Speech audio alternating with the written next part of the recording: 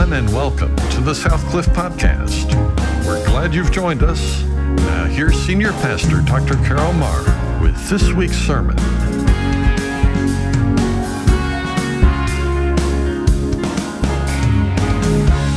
Well, it's good to see you and be able to be with you today as we continue in our opportunity of worship and in the spirit of Thanksgiving. I hope you had a great week this week. You seem a little sleepy today. Are you a little sleepy today?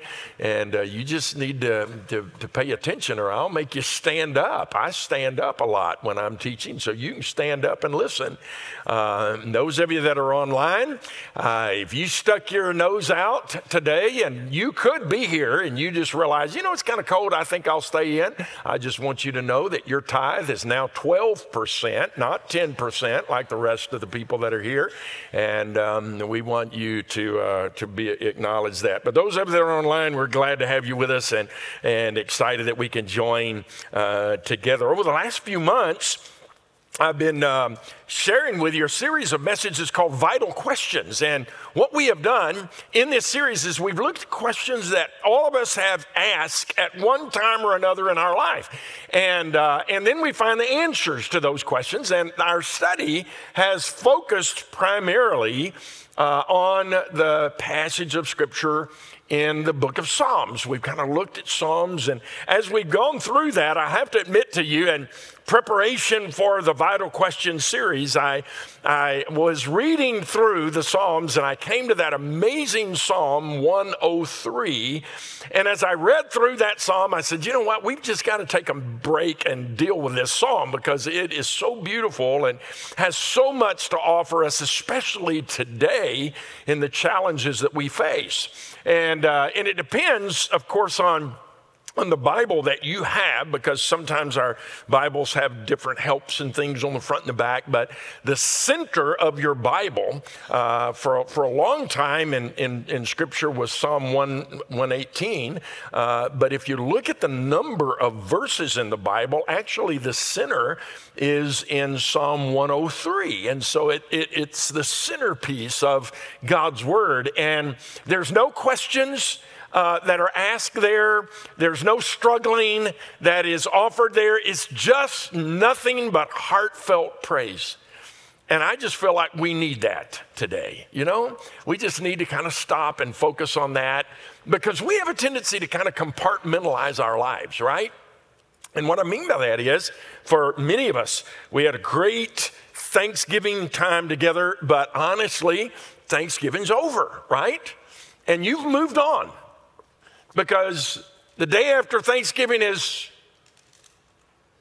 Black Friday. I mean, all these deals. And so some of you are full-blown, full-focus Christmas, right? Now, let me ask you a question. How many of you have your Christmas decorations up, or you're starting to put your Christmas decorations up? All right, so some of you have already started. Some of you started right after Thanksgiving. The moment Thanksgiving's over, we put up that stuff. Then we begin to focus our attention here. And it's for that reason I want to stop. Because we have a tendency to say, okay, Thanksgiving's over, Christmas time, and we just move from one thing to another. And our life is just from one thing to another. And there are some things from Thanksgiving that we need to bring with us into Christmas. There are some thoughts that we need to carry with us into the seasons of this year. And I think this Psalm 103 might help us do that. So that's what I want to do in our time together. So if you have your Bible, turn with me to Psalm 103. Now, Psalm 103, as I've mentioned, is one of the greatest hymns of praise in all your Bible. No questions, no struggles, just thankful praise to God for all His grace. And what I want to do in our time together is I want to focus on two things. You know me well enough to know that when I say two things, it doesn't necessarily mean two things. It's two things, each containing four things, okay?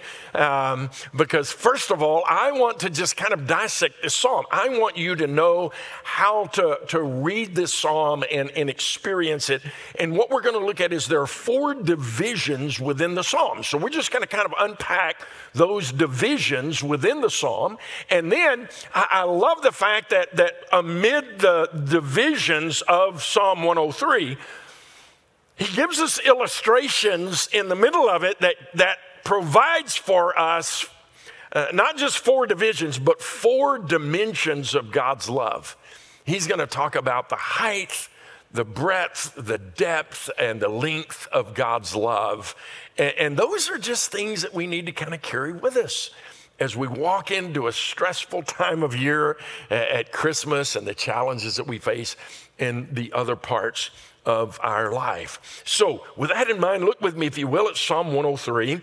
And since you're just a little bit sleepy, and in honor of God's word, why don't we stand while we read God's word together? And those of you that are at home, stand up. All right, get out of the lazy boy recliner and move the blanket over and stand up. You join us, all right, as we look at this. Very familiar psalm, but just listen to the praise that is offered. Bless the Lord, O my soul, and all that is within me, bless his holy name. Bless the Lord, O my soul, and forget none of his benefits, who pardons all your iniquities, who heals all your disease, who redeems your life from the pit, who crowns you with loving kindness and compassion, who satisfies your years with good things, so that your youth is renewed like the eagle. The Lord performs righteous deeds and judgments for all who are oppressed. He made known his ways to Moses, his acts to the sons of Israel. The Lord is compassionate and gracious, slow to anger and abounding in loving kindness. He will not always strive with us, nor will he keep his anger forever. He has not dealt with us according to our sins, nor rewarded us according to our iniquities. For as high as the heavens are above the earth, so great is his loving kindness toward those who fear him. As far as the east is from the west, so far has he removed our transgressions from us. Just as a father has compassion on his children, so the Lord has compassion on those who fear him. For he himself knows our frame. He is mindful that we are but dust. As for man, his days are like grass, and as a flower of the field, so he flourishes. When the wind has passed over it, it is no more, and it acknowledges it no longer. But the loving kindness of the Lord is from everlasting to everlasting on those who fear him, and his righteousness to children's children, and to those who keep his covenant and remember his precepts to do them. The Lord has established his throne in the heavens. His sovereignty rules over all. Bless the Lord, you his angels, mighty in strength to perform his word. Obey the voice of his word. Bless the Lord, all you his host, you who serve him doing his will. Bless the Lord, all you works of his hands in all places of his dominion. Bless the Lord, O my soul. Well, let's pray. Father, thank you for your word and the reminder. We need to be reminded of this. We have moved on from Thanksgiving. We stopped for just a second and we asked a blessing on a meal and we said, thank you for the things you've done. And for many of us, that was it. That was the only focus that we had on your goodness. And it is the focus on your goodness that gives us the ability to live life with purpose today. So help us to understand the truths that you have recorded for us in this chapter. In Jesus' name, amen. You can be seated. Well, in the text, what the writer of the Psalms does is he gives us this amazing hymn of praise. Now, it can be divided in four basic areas. The first 5 verses, he speaks personally of God's blessing on his life. So in verse 1 through 5, he focuses on praise for God's personal blessing. And we can see the 5 words that really focus our attention on those blessings for our life. And those words that he gives us are he forgives, he heals, he redeems, he crowns, and he satisfies. He begins by saying he forgives all my sin. He forgives all my iniquities. The psalmist said, when I want to praise God, the place I begin is recognizing that he forgives all my sin. I want to ask you a question. What does he say in that text? He forgives some of my sin. He forgives part of my sins. He forgives most of my sin. He forgives the sin that I'm aware of. But that one sin that I've committed that I can't get past, there's one that he won't forgive. No, he said he forgives all my sins. There's nothing that I have ever done that God will not forgive. When I come to him in repentance and turn from my sin, he is faithful and just, the Bible says, to forgive us and cleanse us from all unrighteousness.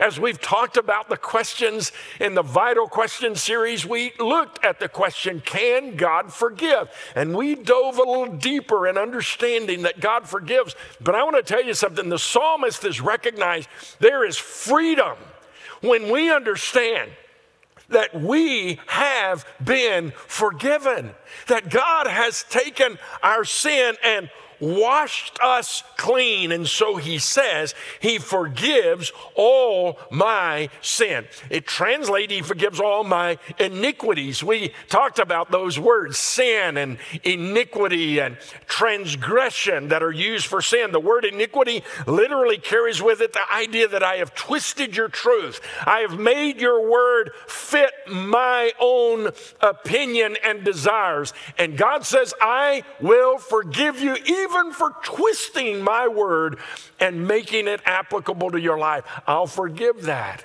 and give you an opportunity to begin again. And so the psalmist says, man, we need never to get over the fact that we are forgiven. Secondly, he says, I just thank you, not only that I'm forgiven, I thank you that I'm healed. He heals all my diseases.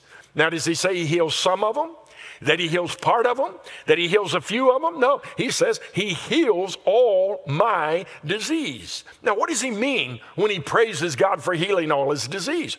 There are a lot of people that have misunderstood that verse. And if you misunderstand and misinterpret that verse, you're going to come to a place where you struggle later in life. And you're going to wonder if God really keeps his promises, or if the Bible is true, or if God answers prayer. What does he mean when he says he heals all my disease? Well, I believe he means exactly that. He heals all our disease. What I want you to understand is that sometimes healing happens without the removal of the disease. He's not saying that every time I have a disease and every time I have sickness, I can pray and God removes it. He is not promising that we will never have hardship, we'll never have difficulty, our friends and family will never die. All of us know that's not the case. Every one of us in this room have lost loved ones to cancer, to some other disease, and we prayed that God would heal them. We prayed that God would restore them, and we had confidence and faith that he would, and yet they died. So how do we make that verse fit with the reality of what we face? Well, I want you to understand that healing is not necessarily connected to the removal of our disease. Sometimes God brings healing in the midst of disease. Sometimes there is a healing that is bigger than the physical disease that I have. I shared with you the story a couple of times, I think, of an experience that I had with an assistant that I worked with in a church many years ago.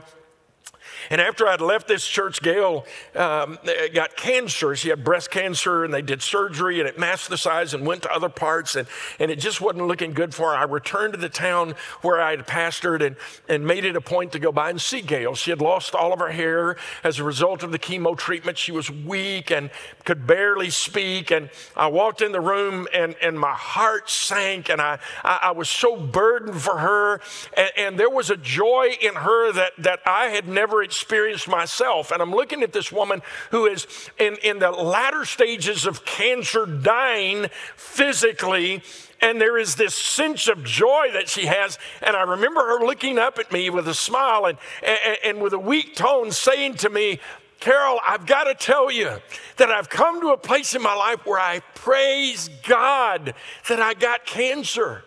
And I'm looking at her thinking, what in the world are you talking about? How in the world can you praise God? Gail, you're about to die. You've got a young child that you're going to leave and a husband. How can you do that? And she said, in the midst of all that I've been through, I've learned things that I would have never learned any other way. And I remember a part of the conversation when she said this. She said, Carol, you remember that verse in the Bible that says, my strength is made perfect in weakness? I said, yeah. She said, I know what that means.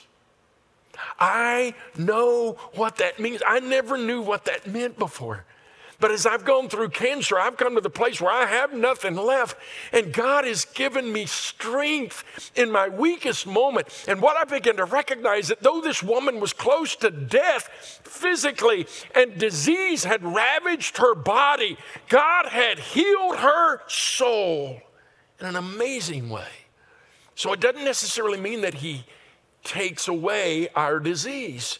Sometimes he does. There have been times that I've seen God answer prayer and literally perform a miracle in the lives of other people to bring them from the brink of death back or to remove a disease that is there. And the psalmist says, this is what I've discovered. He heals all my disease. Whether he removes the disease or he chooses to leave it there. And if God doesn't answer my prayer to remove the disease physically, it's because there is a greater purpose that he wants to work in my life. And there is a greater healing that is there to come, but this is the one thing I know. He heals all my diseases. There's one other thought that I would give you, and that is for those of us that are believers today, you do understand that that is true even physically, because when we die, guess what? Gail doesn't have cancer anymore. When she dies, she leaves this old body and all the disease that comes with it behind. Death was for her absolute and perfect healing. None of our friends and family who suffered disease on earth carried that disease with them there. There is healing, and the psalmist could say, God, you heal all diseases. You take us into heaven and there's no disease. And some of us are saying, well, that's a raw deal. I'm asking God to heal me now. Well, I want to just ask you a simple question. Let's just suppose that you live 90 years. Would you rather live 90 years without any pain or any sorrow and eternity facing disease and sorrow, or would you rather have all eternity healed? Well, no. He heals all my disease. I can trust him. No matter what goes on in my life, no matter how confusing it may seem, I can pray, God, remove the disease. And if he doesn't, he's got a bigger purpose. He can heal my soul in the midst. He goes on to say he redeems my life from the pit. The pit, of course, is a reference to hell, to Sheol, to Hades. He said, God saves me. He redeems me. He buys me. He paid the price so that I will not forever be separated from him, but will be redeemed. I am counted among those who have been redeemed. I've been bought and paid for through the blood of Jesus. So he says, listen, I want to praise God personally because he forgives, he heals, he redeems. And don't you love this? He crowns my life with loving kindness and tender mercies. He puts a crown on me. The one thing that you can recognize about me when you look at me is that I am the recipient of God's loving kindness and mercy.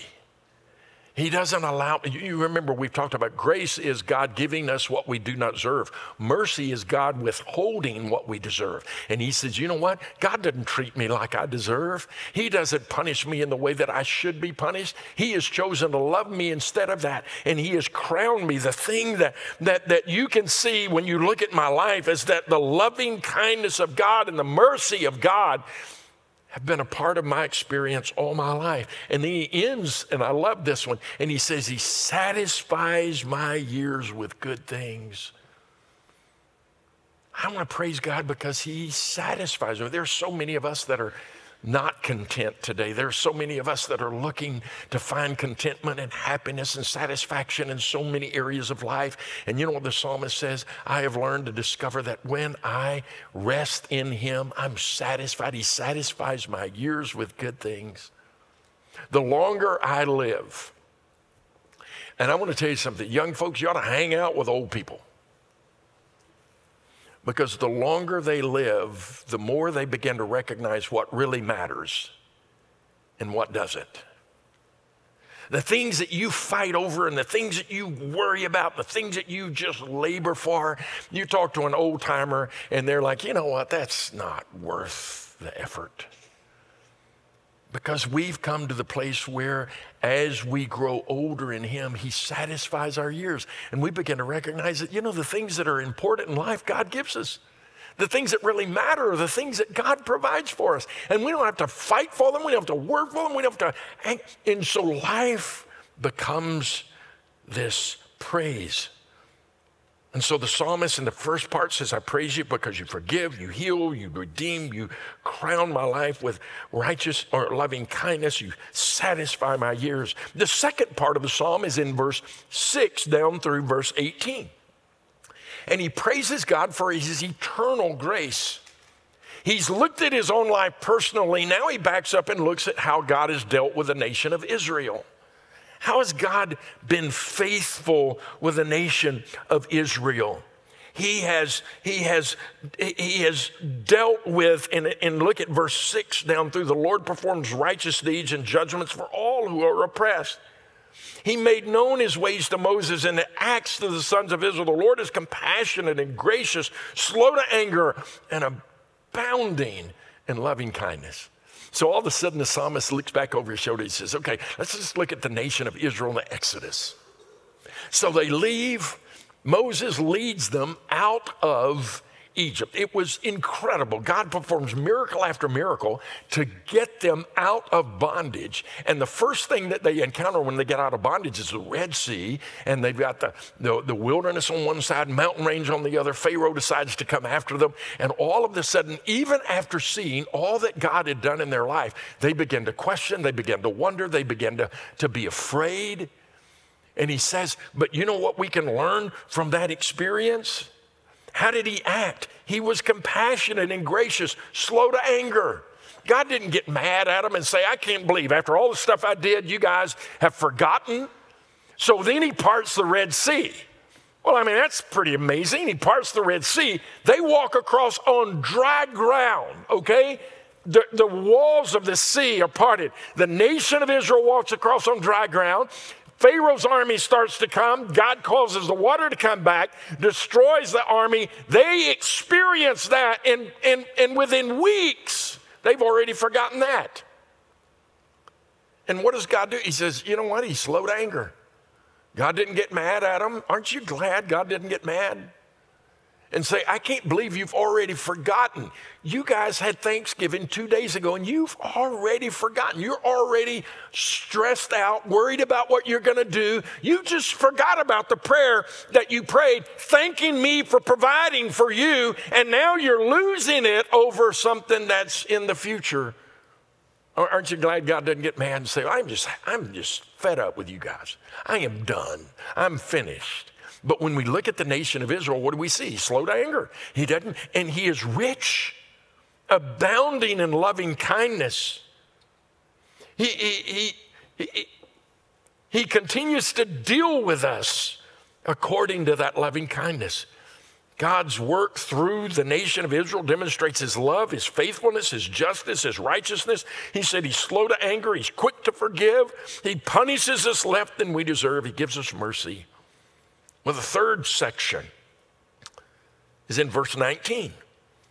Verse 19 by itself talks about God's reign over the universe when he talks about how that God has worked in the past in the nation of Israel. And then in verse 19, he said, the Lord has established his throne in the heavens and his sovereignty rules over all. He said, this is what I want you to remember. When we talk about the forgiveness of God, the grace of God, the kindness of God, the way that God works in our life, those are so personal that we have a tendency to forget this is God we're talking about. This is the creator of the universe. This is the one who stepped out on nothing and spoke everything into existence. This is God that holds this entire world in the palm of his hand, that chooses to love you. Do you understand how amazing that love is when you recognize the massive nature of an eternal, sovereign God? It is God, the ruler of the universe, that has chosen to love us. He helps us individually. He loves the oppressed. But it is God who reigns over all the world. It is God that is loving. It is God that is merciful. It is God that is forgiving. And he gives us a personal look here to remind us that the love that we receive comes from a God who is on his throne, sovereign in the universe, and chooses in his sovereignty to care for you. He chooses to love you. Wonder of wonders, as we heard in the song a moment ago. That for me, God sent his son. The fourth section of this particular psalm is the latter part, beginning with verse 20, or actually verse 20 all the way down. Bless the Lord, you, his angels, mighty in strength to perform his word. Obey the voice of the word. Bless the Lord, all ye hosts, you who serve him doing his will. Bless the Lord, all you works of his in all places of his dominion. Bless the Lord, O my soul. It ends with what we would call a doxology. When I was a kid growing up in a small church, we used to sing the doxology. Every Sunday morning, the choir would come out, and the first thing that would happen is we would sing this doxology. What is a doxology? It's a call to praise. It's a call to worship. You remember the words of the doxology? Praise God from whom all blessings flow. We begin by saying, you know what? All the blessings that we experience in life, whether it's forgiveness, whether it's redemption, whether it's he crowns my life with goodness and grace, all of that comes from him. Praise God from whom all blessings flow. And then the next phrase says, praise him all creatures here below. That's us. That we are to praise him. Here we are below. Praise him. Join in the anthem and the choir of praise. Praise him, all creatures here below. And then the third phrase, remember, praise him above, ye heavenly hosts. Heaven rejoices and praises it. All the angels in heaven are praising him. And then it ends by saying, praise Father, Son, and Holy Ghost. This mighty chorus of praise. So Psalm 103 gives us these four different divisions, personal and historical, and from the perspective of who God is, and from the praise that is ushered in as a result of that. But he also gives us, in the illustrations of verse 11 through 16, what I would call four dimensions of God's love. He kind of in the middle of it offers these illustrations of God's love. The dimensions of God's love are the height and the breadth and the depth and the length of God's love. First, he writes in Psalm 103, 11, as high as the heavens are above the earth, so great is his loving kindness toward those who fear him. You know what's funny? David had no idea how high the heavens are from the earth when he said that. He didn't know how high the heavens are. He just looked up into the vastness of heaven. You know, there are 3 words in the Bible for the word for heaven. There are 3 heavens. There's the heaven that we see in the day. That's where the clouds are and where the airplanes fly. There's the heavens that we see by night. That's where the planets are and the stars and the galaxies. And then there's the heaven that we see by faith. David, as he looked up into the sky to the heavens and as he looked at night to see the heavens and the vastness, though he didn't understand all that that meant, he was able to say that God's love and his kindness is greater than all of that. For us, it's even more meaningful, isn't it? Because we know just a little bit about space and the distance between earth and the heavens, and we're learning more every day.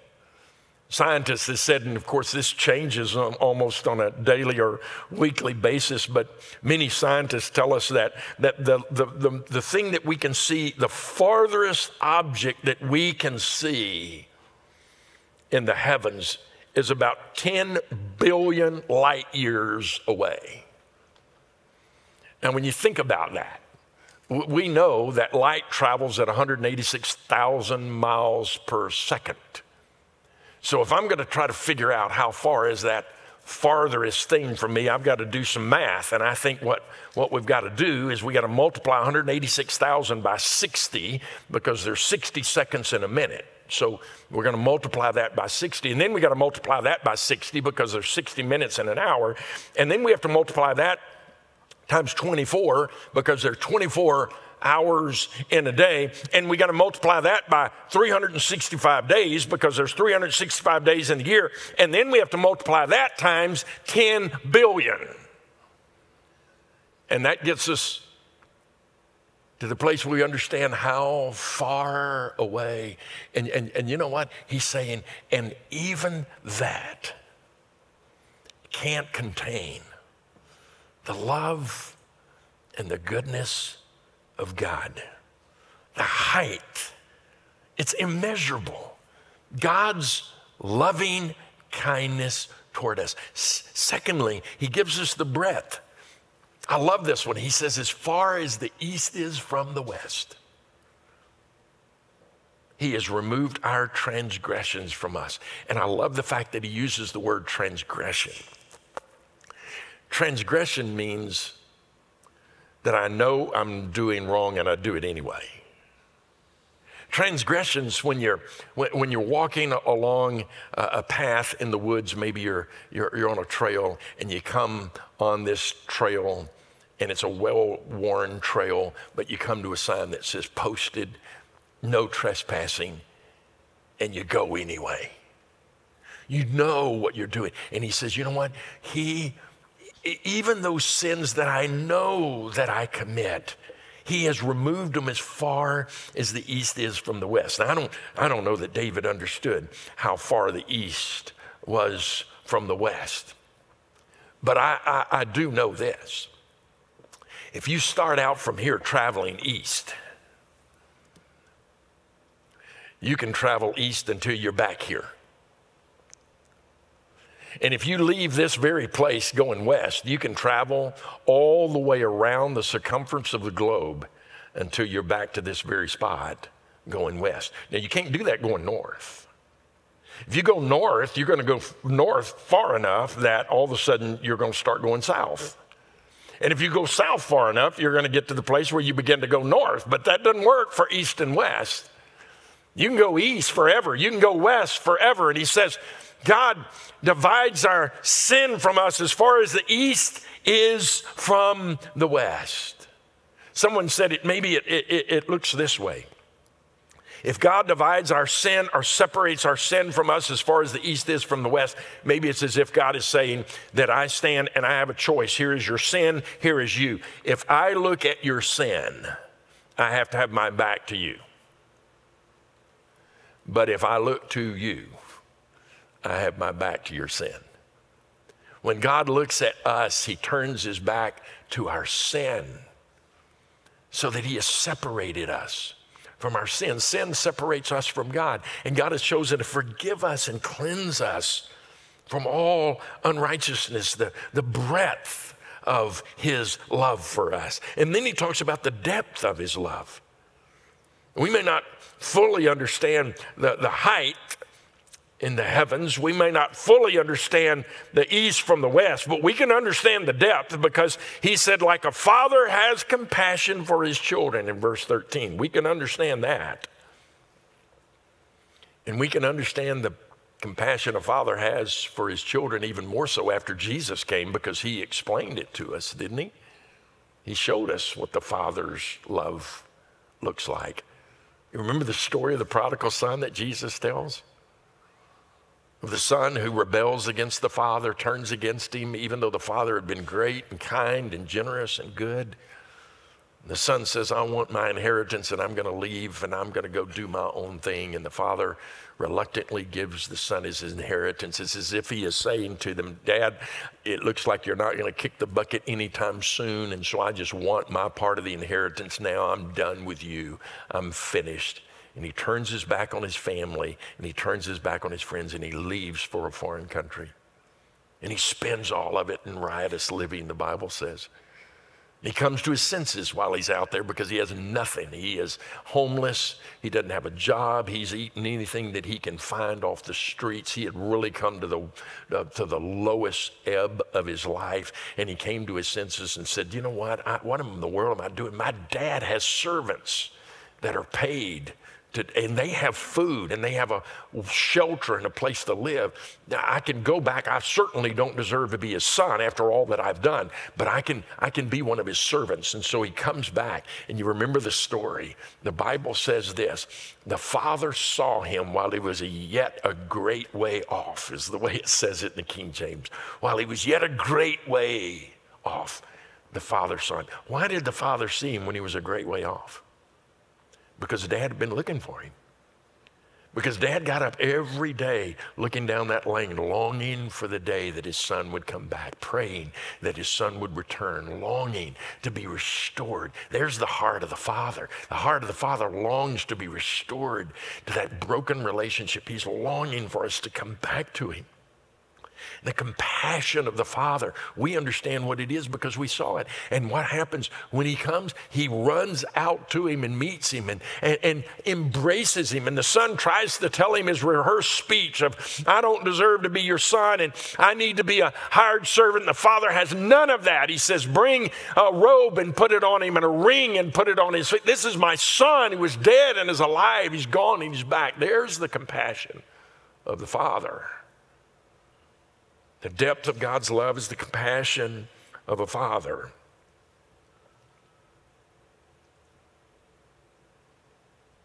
So is the Lord's compassion for those who fear him. And then the final thing that he offers is this: not only does he offer the height and the breadth and the depth, but he also talks about that length of his love. Finally, God's love is even more amazing when we understand what he says in verse 14 and through 16. It's amazing to know that God loves us when we understand in verse 14 that for he himself knows our frame. He's mindful that we're just dust. God is aware of the fact that we're only here for a little while. And God has chosen to love us. God has chosen to give to us these good things, the length of his love. Amazing. And he knows our frame, that he's mindful that our days are like grass, as a flower in the field. But his love is sure in spite of who we are, in spite of what we are. Listen, Thanksgiving's over. You've already pulled out the Christmas decorations. You've moved on. But if you don't carry with you into the stressful days ahead the truth of what the psalmist discovered in 103,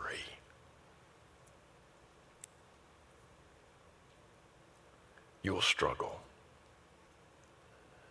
But when we walk in the confidence of God's love, higher than the heavens, as far as the east is from the west, he's removed our sins so that we could be made right with him. Like a father loves a child, he loves us and understands who we are. And so from everlasting to everlasting, from children to children's children, God's love is everlasting and continues. You and I can experience life at its best. So before we got too far away from Thanksgiving, I wanted to stop and remind you of those truths. So let's pray. Father, I thank you for the message you have given us today, the opportunity to be reminded of truth. We know this stuff. That's the sad part. We know this. And yet, we've forgotten, we've moved on, and we live as if it's not true. So I pray that today we could internalize this and begin to live our lives in light of the reality of these truths. If there's one here today that has never accepted you as Savior, Father, we have been reminded today of your amazing love for us, demonstrated in the greatest way through Jesus coming to pay the price for our sin debt that we could be made right with you. And I pray that today would be the day that those in this room and those listening would recognize their need for you, turn from sin to receive you and the gift of eternal life you offer. They can do that right now by simply saying, God, I know I'm a sinner. I can't save myself. I ask you to forgive me of my sin. Come into my life. And as they do that, Father, I know that you've responded. For the rest of us that know you, may we walk with gratitude in heart to live as you've called us to. In Jesus' name, amen and amen. From everyone at Southcliff Church, thank you for joining us today. If you would like more information about Southcliff Church, please go to southcliff.com. To share a testimony of how God has encouraged you through this ministry, send an email to scpodcast@southcliff.com. That's scpodcast@southcliff.com. Click the Give button on our webpage to discover how this ministry is supported. Your financial gifts help accomplish the mission God has given us.